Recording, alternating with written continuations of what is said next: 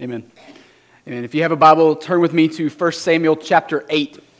1 Samuel chapter 8. If you don't have a Bible, we'll have the text up on the screens behind me in just a little bit. We also have some physical Bibles scattered around the room in the little racks beneath the seats. If you don't own a Bible, we would invite you to take that one home. The reason for that is incredibly simple. We believe that God uses His Bible, His Word, the Scriptures, whatever word you want to give to it.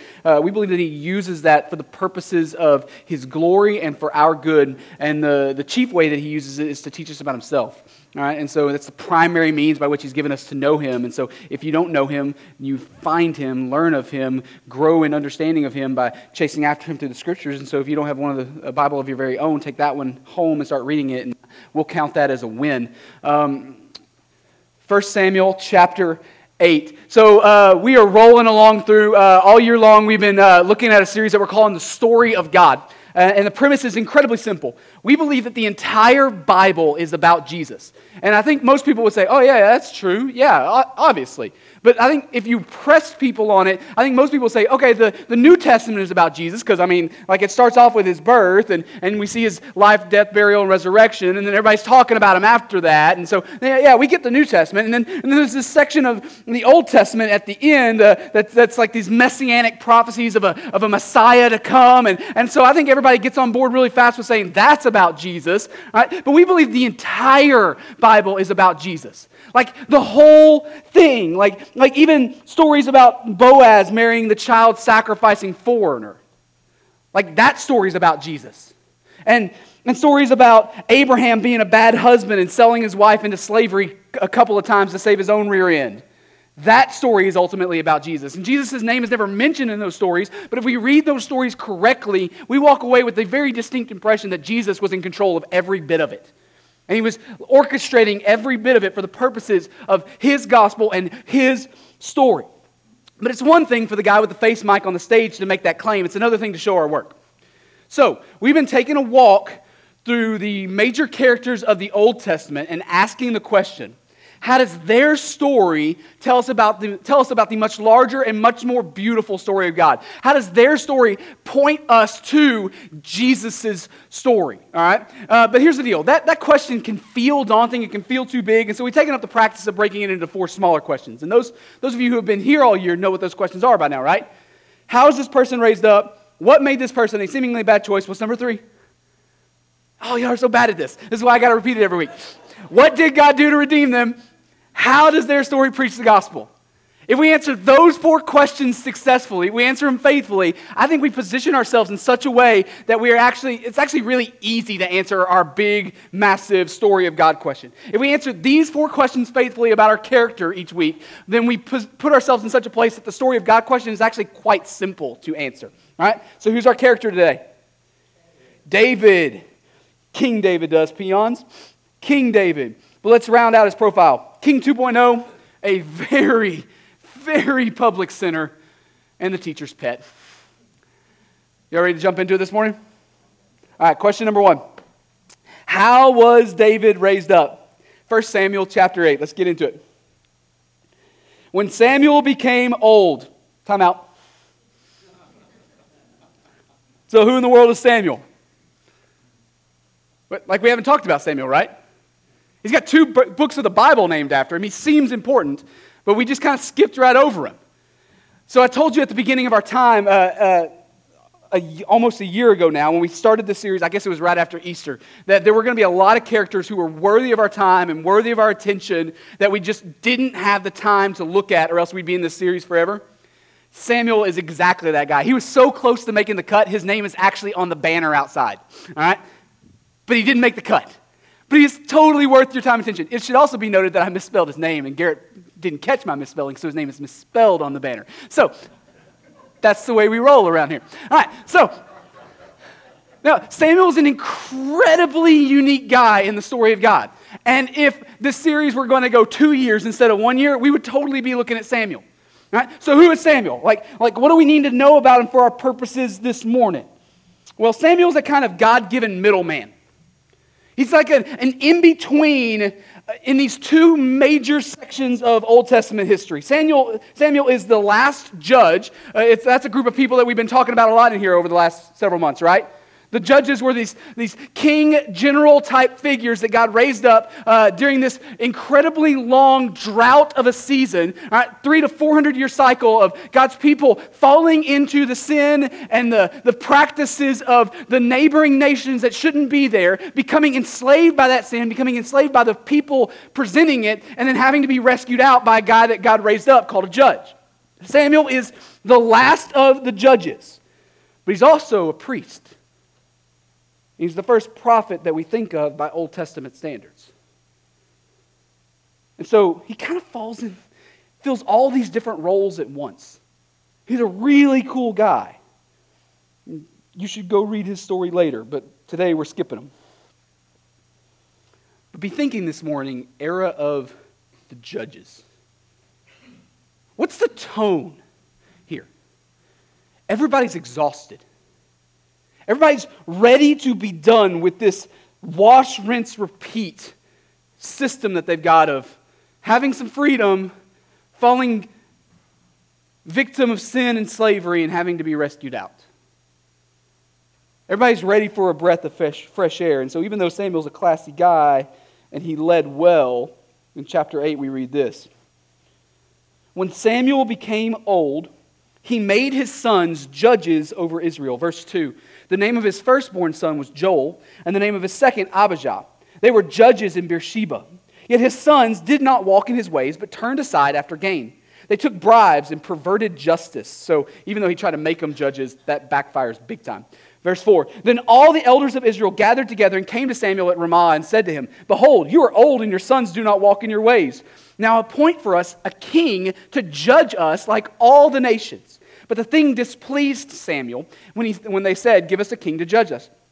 And Samuel prayed to the Lord, and the Lord said to Samuel, obey the voice of the people in all that they say to you, for they have not rejected you, but they have rejected me from being king over them.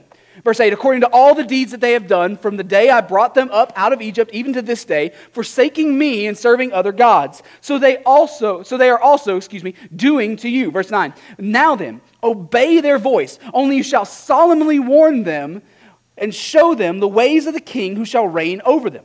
So Samuel told all the words of the Lord to the people who were asking for a king from him. And he said, these will be the ways of the king who will reign over you. He will take your sons and appoint them to his chariots and to be his horsemen and to run before his chariots. And he will appoint for himself commanders of thousands and commanders of 50s and some to plow his ground and to reap his harvest and to make his implements of war and equipments for his chariots. Verse 13, and he will take your daughters to be perfumers and cooks and bakers, and he will take the best of your fields and your vineyards and olive orchards and give them to his servants. He will take the tenth of your grain and of your vineyards and give it to his officers and to his servants. He will take your male servants and your female servants and the best of your young men and your donkeys and put them to his work. Verse 17, he will take a tenth of your flock and you shall be his slaves. And in that day you will cry out because of your king, whom you have chosen for yourselves. But the Lord will not answer you in that day. But the people refused to obey the voice of Samuel. And they said, no, but there shall be a king over us, that we also may be like all the nations, and that our king may judge us and go out before us and fight our battles. And when Samuel had heard all these words of the people, he repeated them in the ears of the Lord. Verse 22, and the Lord said to Samuel, obey their voice and make them a king. Samuel then said to the men of Israel, go, every man to his city. There was a man of Benjamin whose name was Kish, the son of Abiel, the son of Zeror, son of Bechorath, son of Aphiah, I think, and a Benjaminite, a man of wealth. And he had two sons, and he had a son, whose name was Saul, a handsome young man. There was not a man among the people of Israel more handsome than he. From his shoulders upward, he was taller than any of the people. So Israel wants a king. All right.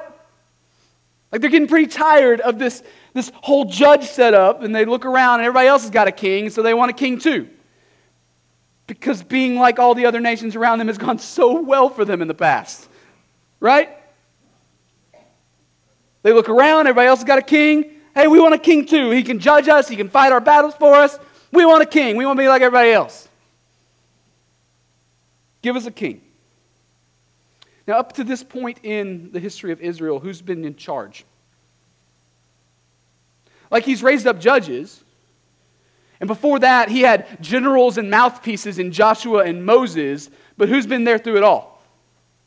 God's the one who's been in charge. This is a true theocracy we're talking about here, right? God has been king. God is the one that handed down judgment. God is the one who ruled over them. God is the one who told them what to do. He appointed leaders and raised up leaders, but God is the one who said, go here, go there. God has been king, which means the demand for a human king is simultaneously a rejection of God's kingship. That's exactly what God says. They're not rejecting you, they're rejecting me. They're not rejecting you, Samuel. They're rejecting me. And so Samuel brings their request to God, and God says, give them what they want. Hear me, church. That may be one of the scariest and most tragic things God can ever say. I mean, think about that. God says, okay, you don't want me? Give them the alternative to me. What's the alternative? Something less than him, right? Something less awesome than him, and faithful than him, and trustworthy than him, and just than him. In every possible way, in every measurable way, the alternative to God himself being the king is a step down in every category you can think of. And God says, hey, they don't want me, give them what they want, give them a king. They're not rejecting you, they're rejecting me. Tell Samuel to give them a king, but first to warn them of what a human king will bring about. King is going to take all your stuff for himself and for his kingdom, right? They've had to deal with this before. Hello, taxes. They've never had to deal with this. Since the days of Egypt, they had like some stuff collected for the tabernacle as an act of worship. They didn't have to maintain a king here. They didn't have to maintain the structures and systems of a kingdom and the pleasures and privileges of a king. Now, it's not mentioned in this text, but there's some stuff going on outside of Israel during this time that directly plays into this. Most notably, the Philistines, a neighboring nation, are growing in power. They're becoming a big deal on the world stage, and they're right next door to Israel. And so when you're about to be in the middle of a war, what kind of leader do you want for yourself? You want a warrior, right? And so right out of the gate in chapter 9, we learn about a guy named Saul. And Saul is special for no other reason but because he's all swole. He's taller than everybody else. He's more handsome than everybody else. If you read the rest of chapter 9, you learn he's pretty skilled in battle. Saul's a winner. And in the world of ancient politics, winners are what you go for, right? So they make Saul the king. They make Saul the king. The only problem, though, is that Saul is a train wreck in God's eyes. Like, absolute train wreck. He continually does the opposite of what God commands him to do.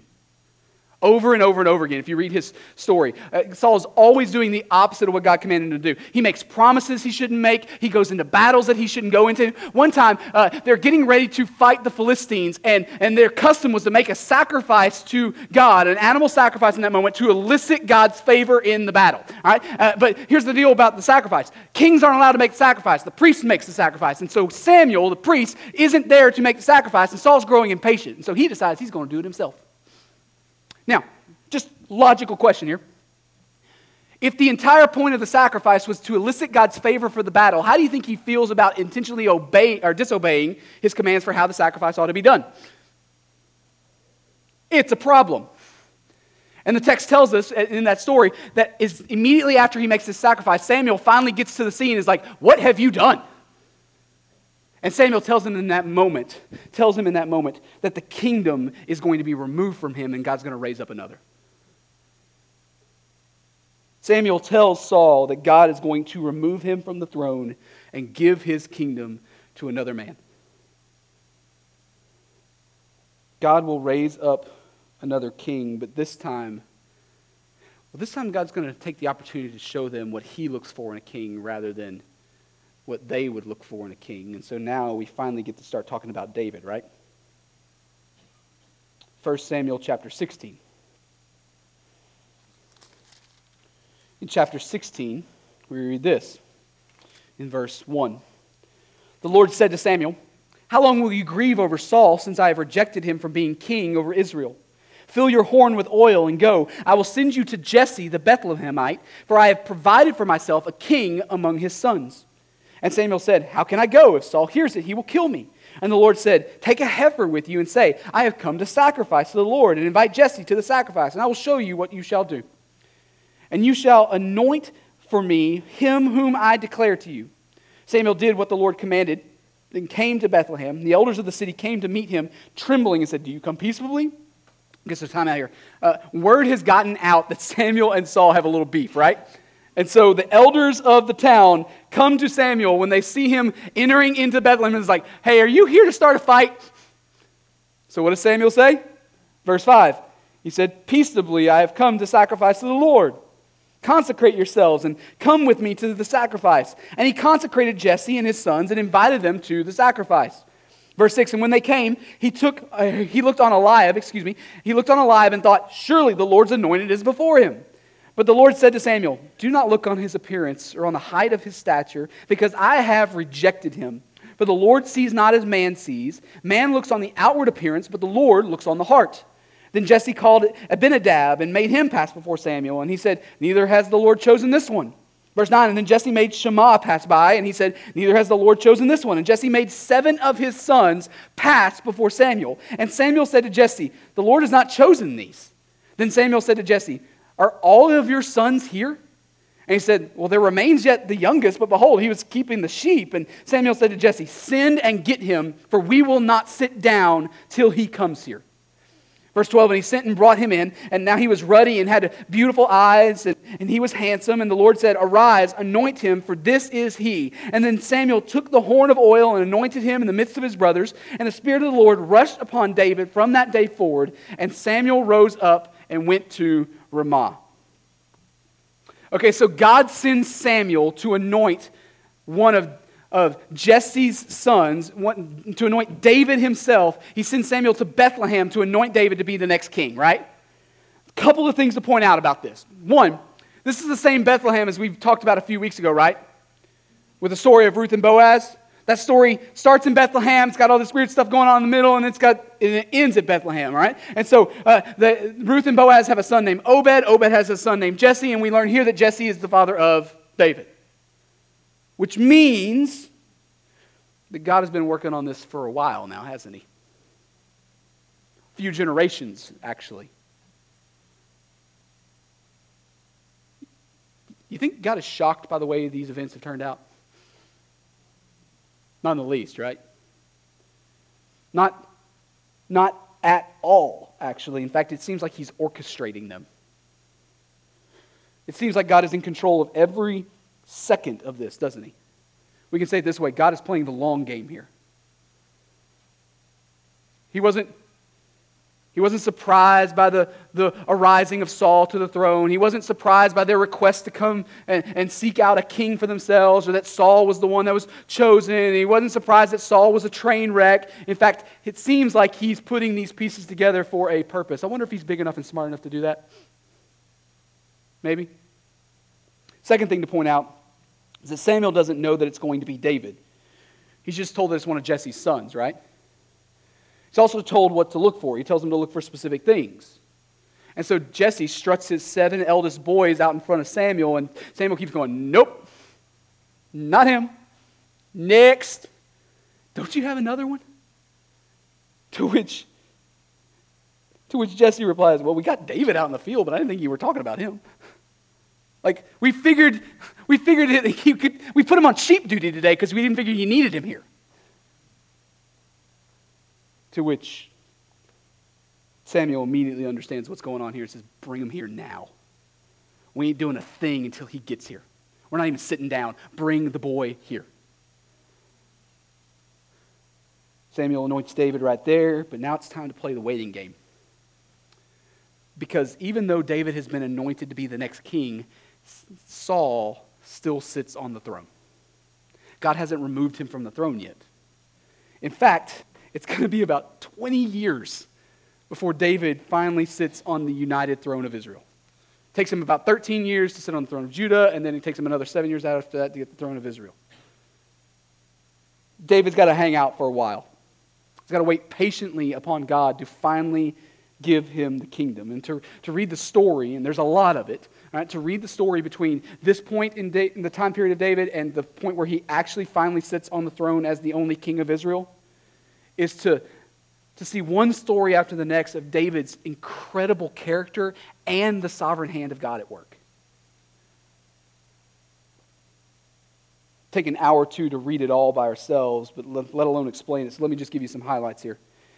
God, out of the blue, moves David into King Saul's house, into his court to be a musician for him. Saul is having trouble sleeping over and over again, and so they're like, hey, we know this kid who can handle a harp pretty well, and then all of a sudden David's in the courtroom of the king. All right, and so he just kind of moves David into Saul's court. David becomes best friend with Saul's son Jonathan. David becomes a general in Saul's army and becomes one of the greatest military leaders that Israel ever saw. In fact, his exploits as a military leader are some of the coolest parts of the Bible. Go read them. All right? David marries one of Saul's daughters. David was like a second son to Saul. David spends the later years of his growing up in the house of Saul. They're not two random guys not throwing barbs at each other from a distance. David spends a ton of time in Saul's house. And as David's notoriety grew and his star was on the rise, Saul got jealous and repeatedly tried to kill him. Hi, Dad. Like, what would you do if your best friend's dad always tried to kill you? But through it all, David refused to do anything to harm Saul and instead patiently waited for God to remove him from the throne. Classy move on David's part. Over and over again, you hear him say things, I will not put my hand on the Lord's anointed. Even though David had opportunities and was better soldier, better warrior than Saul, he could have done something about it. And in fact, there's more than a couple of stories where David is close enough to kill Saul and he does something to prove to Saul that he was there and could have done it and he doesn't.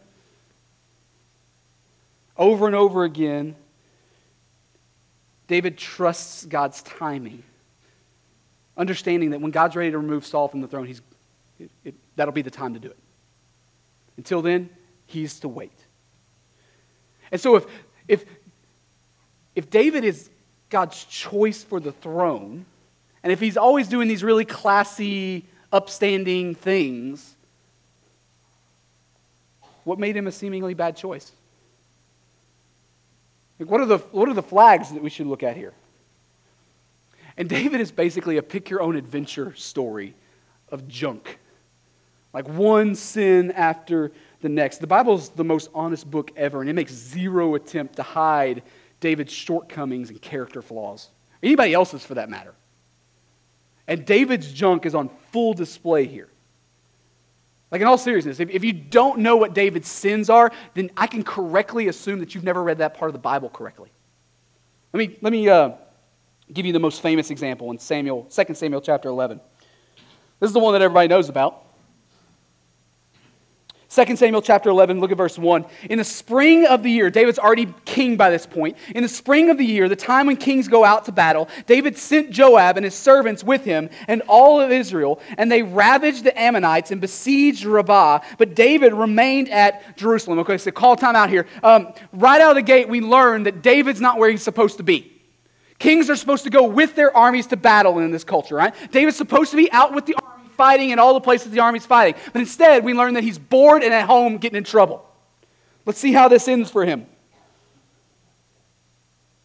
Verse 2, it happened late one afternoon when David arose from his couch and was walking on the roof of the king's house that he saw from the roof a woman bathing, and the woman was very beautiful. And David sent and inquired about the woman, and one of his servants said, is not this Bathsheba, the daughter of Eliam, the wife of Uriah the Hittite?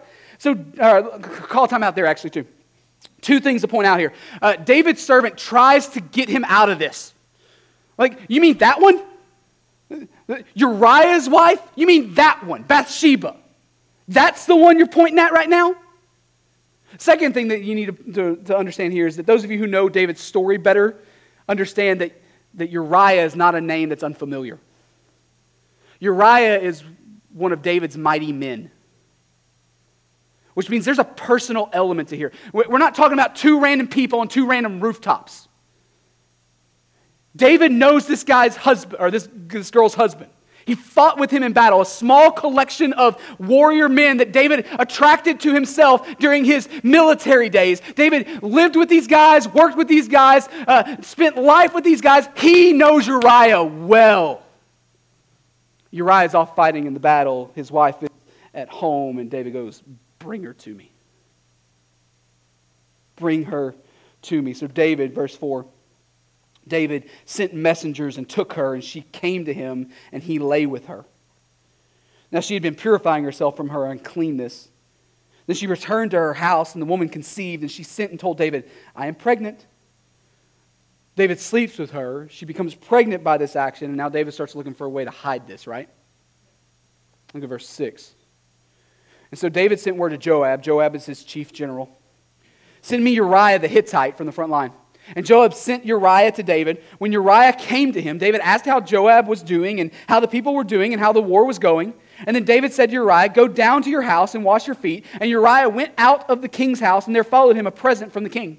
But Uriah slept at the door of the king's house with all of the servants of his lord and did not go down to his house. When they told David, Uriah did not go down to his house. David said to Uriah, "Have you not come from a journey? Why did you not go down to your house?" Uriah said to David, "The ark and Israel and Judah dwell in booths." It's like a type of tent. "And my lord Joab and the servants of my lord are camping in the open field. Shall I then go to my house and eat and drink and lie with my wife? As you live and as your soul lives, I will not do this thing." All right, so time out again. David has Uriah sent home from the front line, and he makes this big show, throws a party, and asks Uriah how things are going on the front line. How's Joab doing? How's the battle going? In the hopes that when he sends Uriah home from the party, he'll go home and spend time with his wife and cover his tracks. But Uriah does this really classy thing here. Instead of going home, he refuses to take advantage of a privilege that the rest of his men can't take advantage of, and so he sleeps on the porch. Like, you want to look for leadership stuff? There you go. Uriah refuses to go home. Look at verse 12. Then David said to Uriah, "Remain here today also, and tomorrow I will send you back." So Uriah remained in Jerusalem that day and the next, and David invited him, and he ate in his presence and drank, so that he made him drunk. And then in the evening, he went out to lie on his couch with the servants of his lord, but he did not go down to his house. All right, so time out again. David throws another party, and this time he pulls out the good wine. This time he pulls out the good wine. He gets Uriah drunk, still hoping that Uriah won't know any better, and his integrity will be shot there. And so Uriah will go home, and again, Uriah won't go home. And so David now has to push this thing even harder. His plan has not worked, and so now he's desperate. And so in verse 14 we read this. In the morning David wrote a letter to Joab and sent it by the hand of Uriah. In the letter he wrote, "Set Uriah in the forefront of the hardest fighting and then draw back from him that he may be struck down and die." And as Joab was besieging the city, he assigned Uriah to the place where he knew there were valiant men. And the men of the city came out and fought with Joab. And some of his servants of David among the people fell. Uriah the Hittite also died. And then Joab sent and told David all the news about the fighting. And he instructed the messengers, "When you have finished telling all the news about the fighting to the king, then if the king's anger rises, and if he says to you, 'Why did you go so near the city to fight? Did you not know that they would shoot from the wall? Who killed Abimelech, the son of Jerubbesheth? Did not a woman cast an upper millstone on him from the wall so that he died at Thebez? Why did you go so near the wall?' And then you shall say, 'Your servant Uriah the Hittite is dead also.'"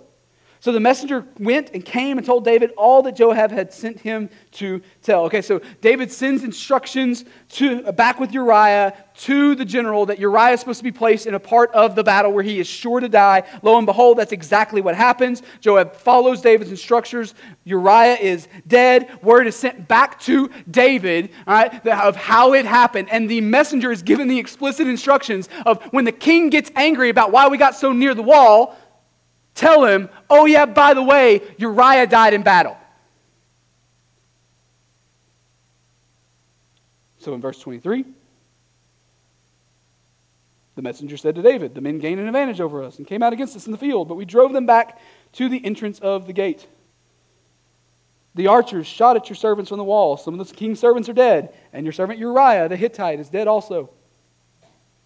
David said to the messenger, "Thus shall you say to Joab, do not let this matter displease you. For the sword devours now one and now another. Strengthen your attack against the city and overthrow it, and encourage him." So the conversation goes exactly as planned.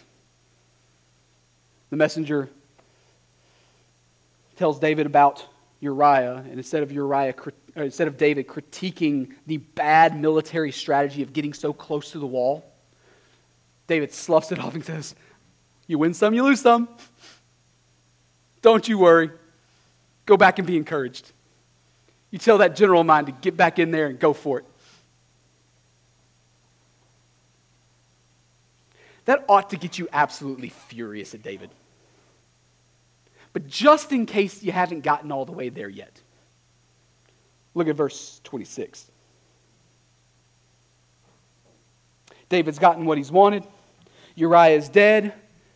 Verse 26, when the wife of Uriah heard that Uriah, her husband, was dead, she lamented over her husband. And when the mourning was over, David sent and brought her to his house, and she became his wife and bore him a son.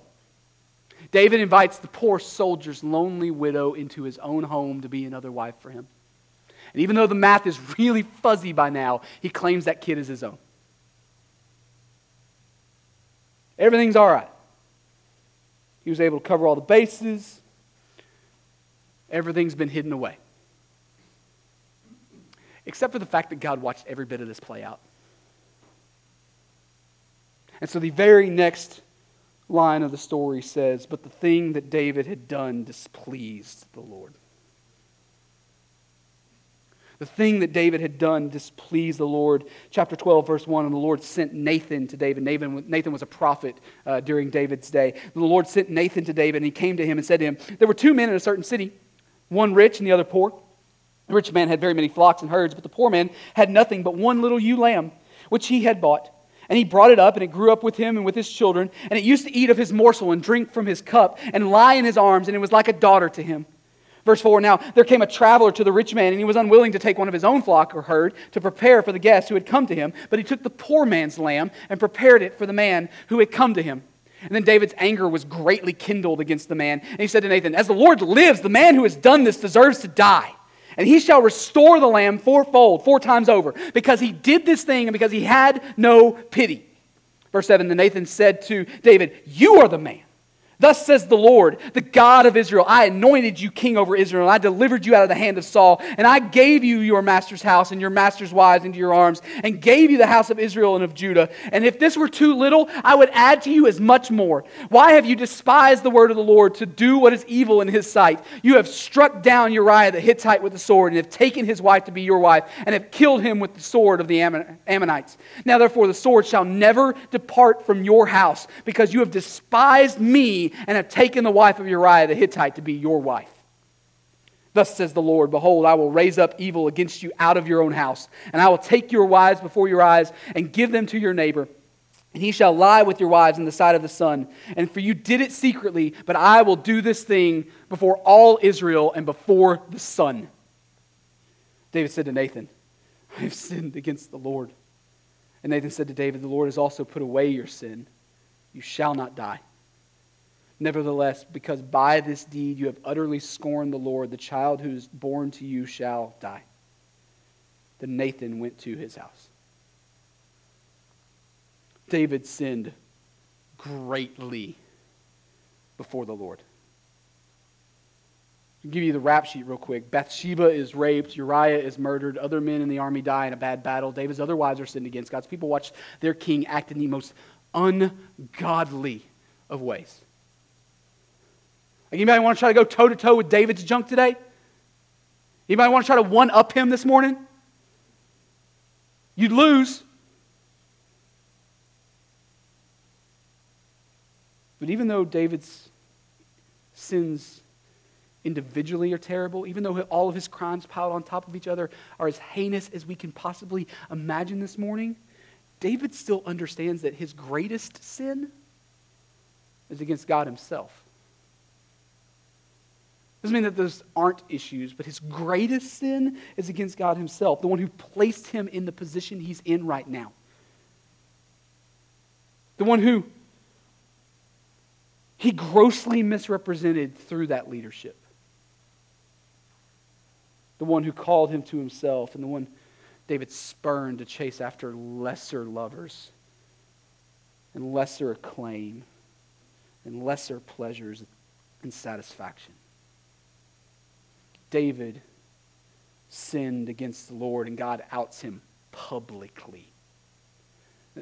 This little conversation, this little parable that Nathan tells, that's not happening in a little back room somewhere in the castle. This would have been an official audience in the courtroom of the king. At the very least, there's a few people on the payroll walking around. In all likelihood, there are dozens of people who watched every second of this conversation play out. You think that all that gossip is staying in just that room? It doesn't take long before the whole kingdom is going to know about exactly what David has done. God outs David publicly. David recognizes his sin and immediately repents publicly. But that doesn't mean that everything just goes back to being normal after that. In fact, there are actually some incredibly painful consequences to David's sin. And I'll just be honest with you. This story and 1,000 others like it is one of the reasons that, you'll very rarely catch me watching a Christian movie. Some of you already know this about me, personality-wise. Some of you don't. I can't stand Christian movies. And we can talk about whether they're well done or not later. My problem is the story arc. My problem is the trajectory of how the story goes, because the story always seems to play out the same way. You got this person who's walking in sin, and they're making a mess of their life, and then somebody shares the gospel with them, but they don't want to hear it right then, and so they get to this kind of rock bottom moment where everything's falling apart, and they finally believe, and then you watch the last 7.5 to 8 minutes of the movie, everything magically putting the pieces back together because they repented. That's the trajectory, the story arc of most Christian movies. The problem is you're not going to find that story anywhere in the Bible. It's not the way God tends to work. David immediately repents here. Like they didn't even finish the conversation. David goes, "You're right, what have I done?" David immediately repents in a public way. There's more to come later, but he immediately repents. But God was serious when he said, "The sword will not depart from your house." The sword will not depart from your house. And to read David's story from this moment in his life on is to be heartbroken over and over again with one tragic scene after the next. If you don't know David's story, let me give you the 90-second Stephen Woodard version. Not only is this child stillborn, but over a period of 11 years, one of his sons, Amnon, tricks and rapes one of his daughters, Tamar. And David does absolutely nothing about it for 2 whole years. Dad of the Year award, right? So another one of his sons, Absalom, gets really frustrated that his father isn't doing anything about it. And so he tricks David into letting him and Amnon go off to work on a little project together. And he kills Amnon and then runs away. David doesn't do anything about that either, and so his general, Joab, tricks David into giving an edict that sends the military to go capture Absalom and bring him home, but when they finally bring him back, David refuses to even talk to Absalom. He doesn't want to see him, right? And so Absalom decides to burn Joab's field because the law required that if he was convicted of a crime, he'd have to stand before the king to hear his sentence, right? And so he'd have to stand before the king to be punished. That meeting goes exactly as poorly as you think it would, and so Absalom stands outside the city gate and starts telling people just how bad a job his daddy is doing, and that when he'll be king, he's going to fix everything. So, what does that lead to? He raises the city up against David and starts a coup. David and his followers have to flee from Jerusalem for a little while, and after Absalom gets tired of publicly committing debauchery against his father's wives and property, he decides to go after David himself because, killing David makes the whole coup thing stick, and instead, Absalom dies in battle in a very weird and tragic way. He's riding on a horse and gets his hair caught in a tree branch. And he's just hanging there when somebody comes and kills him. David is restored to his throne, but he doesn't exactly want to get to work right after that because, his family's kind of a mess. And so the ones who remained loyal to him throughout this whole ordeal start thinking that he doesn't care about them, which makes it next to impossible for David to lead well for the rest of his life. David's life is a train wreck, guys. Like, anybody want David's life? I mean, are there good things that we could point to? Absolutely. But these things are always in the background. These things are always playing out for the rest of his life. God told David that the sword was never going to depart from his house, and he meant it, church. He meant it. So if you're paying attention at all, you've got to be asking the question by now, how does God redeem David? Right? How does God redeem David? Or for those of you who know your Bible well, how in the world could David be described as a man after God's own heart? Like, how does David get that title? Why does God seem to dote on and celebrate David more than any other character in the Old Testament? If that's David's background, if that's David's everyday life, if that's the thing that his sin has produced, the gravity of his sin has absolutely jacked up his life, if that's David's life, how in the world does God get to the place where he celebrates David? His sin is public, his sin is egregious. His sin hurts himself, it hurts his family, it hurts the kingdom of people he was called to lead. How in the world does God redeem David? And the answer is that in David's finer moments, God lets David see who the real king is. God lets David see who the real king is. Let me show you what I mean. Join me in Psalm 51.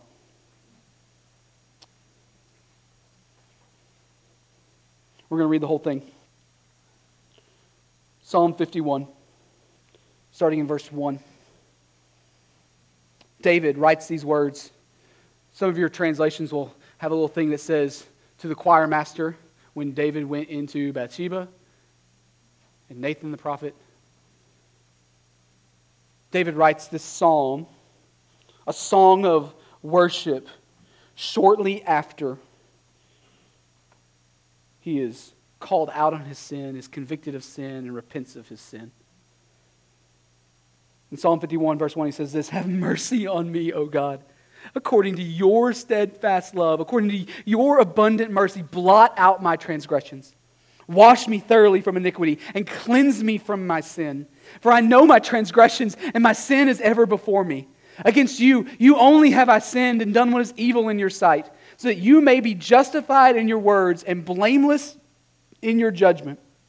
Behold, I was brought forth in iniquity, and in sin did my mother conceive me. Verse 6, behold, you delight in truth in the inward being, and you teach me wisdom in the secret heart. Purge me with hyssop, and I shall be clean. Wash me, and I shall be whiter than snow. Let me hear joy and gladness. Let the bones that you have broken rejoice. When you get to a place where you can say that honestly, you'll be somewhere. 9, hide your face from my sins and blot out all my iniquities. Verse 10, create in me a clean heart, O God, and renew a right spirit within me. Cast me not away from your presence, and take not your Holy Spirit from me. Restore to me the joy of your salvation, and uphold me with a willing spirit. Then I will teach transgressors your ways, and sinners will return to you. Deliver me from blood guiltiness, O God of my salvation, and my tongue will sing aloud of your righteousness. O Lord, open my lips, and my mouth will declare your praise. For you will not delight in sacrifice, or I would give it. You would not be pleased with a burnt offering. The sacrifices of God are a broken spirit, a broken and contrite heart, O God, you will not despise. Do good to Zion in your good pleasure. Build up the walls of Jerusalem. Then you will delight in right sacrifices, in burnt offerings and whole burnt offerings. Then bulls will be offered on your altar. David knew, probably better than anyone else around him, that everything he attained, everything he built up for himself, everything he accumulated, the nation that rose under his power, was not because of his strength or his intelligence or his ingenuity, his creativity. It was nothing in him. David knew probably better than anyone else in the kingdom that everything God had built up around him was because David humbled himself and God blessed. And David knew way better than anybody else around him that when he lost sight of that humility, when he strayed from that humility, sure, he may have still won the battle and he still may have attained the riches, but he lost what was ultimately valuable to him: the presence of God in his life, the nearness of his Savior and King. Yes, church, David's sin was great and it had tragic effects, but it also constantly drove him like a hound dog. He had to chase after the face of his Lord. Deeper and deeper, it caused him to seek after. drove him over and over again to a broken and contrite heart before God. And David saw just how small he was in the face of an eternal king. It floored him. It left him undone. And this segues into our fourth question for the morning. How does David's story preach God's gospel? How does David's story preach God's gospel? The first way is that Psalm 51 is vertical, not horizontal. Vertical as in between him and God, horizontal as in between him and others. Psalm 51 is vertical, not horizontal. David's sin is public. It is outed publicly. His repentance and restitution happens publicly. But public repentance is not the most important thing that David did. He goes straight to God. Against you and you only have I sinned, he says. So allow me to take a moment to hopefully clear up something that I think a lot of non-Christians and folks on the fringe of churches grossly misunderstand about the gospel of Jesus Christ. When I talk about sin and the need for repentance around here, I am never, ever, hear me church, ever talking about you prettying yourselves up or cleaning up the outsides of you or your actions so that I or anybody else around here thinks you got all your junk together.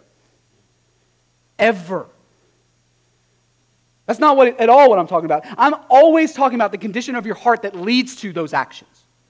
I'm talking about a bent buried deep down inside of you that's opposed to God and opposed to His lordship, His kingship over every molecule of your existence.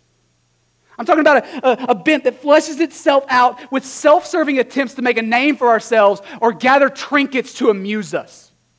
Does that mean that the actions don't matter? No, of course they do. But they are symptoms of a much deeper disease. Core level disease passed all the way down to us from Adam in the garden.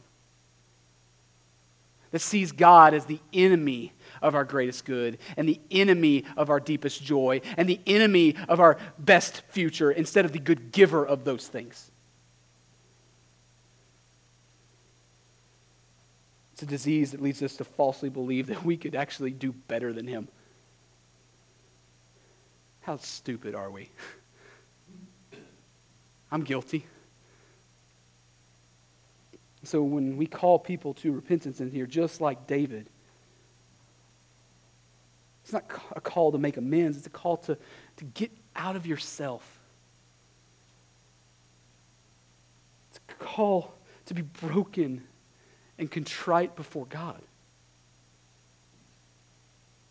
It's a call to get over yourself and instead trust He who is and will be and forever will be the only one worthy of your allegiance. It's a call to trust who He is and what He's done for you through Jesus on the cross. God doesn't want your bull. He doesn't want your sacrifice. Is there anything in this world you could give Him that doesn't already belong to Him? He doesn't want your bull. He wants you to see Him correctly and see yourself correctly and respond accordingly. That's what He's after. David's story may play out several hundred years before Jesus finally steps on the scene. Right? David doesn't know yet how the Messiah is going to make all things right. But hear me, church, David understands more about the gospel than we often are guilty of. Psalm 51 is vertical, not horizontal. The outworkings of a sinful heart are an issue, but they're less of an issue than his posture before God Himself. David sees that and goes directly to God to solve the problem. There's a second way that David's story preaches the gospel. And I think that's most clearly taught in 1 Kings chapter 2. 1 Kings chapter 2, verses 10 through 12. It may take you a little bit to get there. I've got it right here. Verse 10. This is the end of David's life. Then David slept with his fathers and was buried in the city of David. That's a nickname for Bethlehem. And in verse 11, in the time that David reigned over Israel was 40 years. He reigned 7 years in Hebron and 33 years in Jerusalem. So Solomon sat on the throne of David, his father, and his kingdom was firmly established. Okay, what do we do with that? If you were to ask any practicing Jew from the days of David on, they would point to David as the king they always think could go back to. It's the golden era, the gilded era in the nation of Israel. They adored David and all wish that the kings coming after him were a little bit more like him. David was their boy. It was a time when Israel walked around with their chest puffed out. To go back to the days of David in the mind of the Israelites was to go back to the golden era. And in 1 Kings chapter 2, the greatest king Israel ever had gets 3 verses and the story moves on.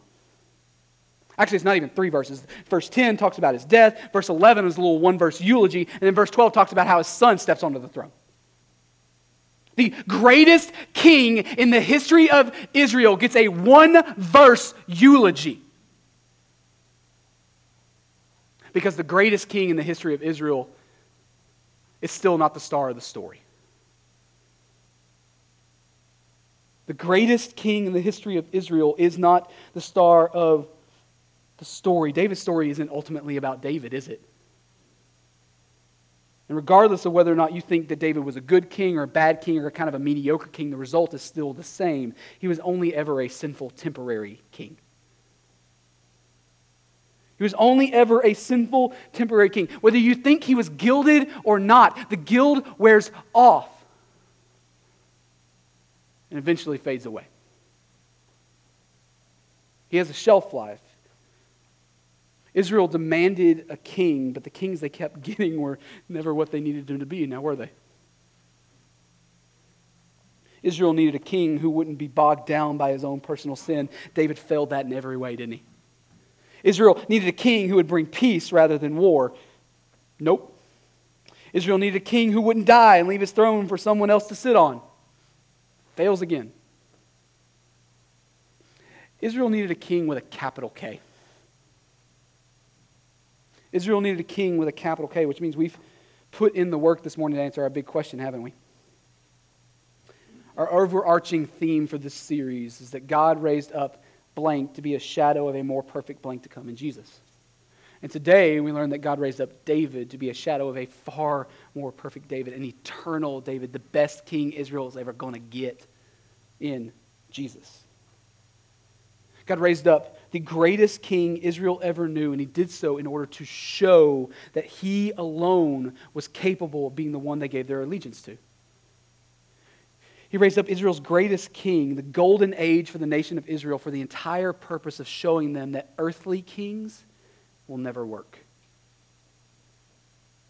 That earthly kings will never work, that they're always weak and they're always futile, and their kingdoms always fall. They cannot last. They will not last. He did it all to set the stage for the true king, the King of Kings and the Lord of Lords. This is the story of God. So how do we respond to God's word today? Like if you're a follower of Jesus, your response is to press into God, right? You do that by pressing into his word. Go read the story of David. It covers a lot of ground, but listen, every word of it is given to you so that you may know God. It might be worth your time. Chase after him there. Go dig in deep and feast. We can take another step. Maybe David's story sounds a lot like yours sometimes.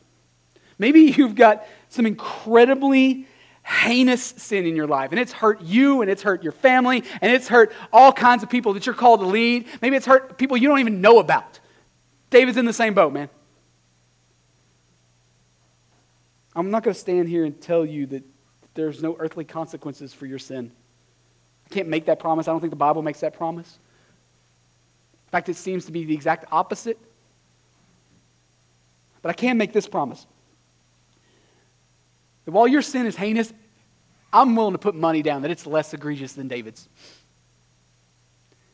And if David can repent before the Lord, and if God can celebrate that repentance and put away his sin, if God can do that to David, your junk ain't a problem for him. You're not too far gone. Not even close. If God can get to a place where he loves and celebrates David for his repentance despite David's atrocious sins in his life, it messed up everything. If God can get there for David, do you think he's capable of doing the same for you? Absolutely he is. Today's a good day to repent and press into the God who loves you and wants you, not your bull. Forget about the sacrifices you can give him. They ain't good enough. He wants you. If you're here this morning and you're not a follower of Jesus, man, I'm glad you chose to hang out with us today. Listen, you can respond to God's word too. You do that by meeting the one that this story is all about. You do that by meeting Jesus. You meet Jesus by repenting of your sin and coming to him as Savior and Lord. Believe he's who he says he is. Believe he's done what he says he's done. Jesus lived the sinless life that you and I aren't capable of living. He died his death on the cross as a substitute for you and I, pay the payment for the sins that we owe. And he offers himself and his grace to all those who call upon his name. I'm going to pray. We're going to sing. We'll have a couple of folks up front here to talk. If that's you want to know more about that, come talk to me. But let's all respond to God's word this morning. God, you're good to us. Thank you for the scriptures. Thank you for the story of David. Even I have hope now.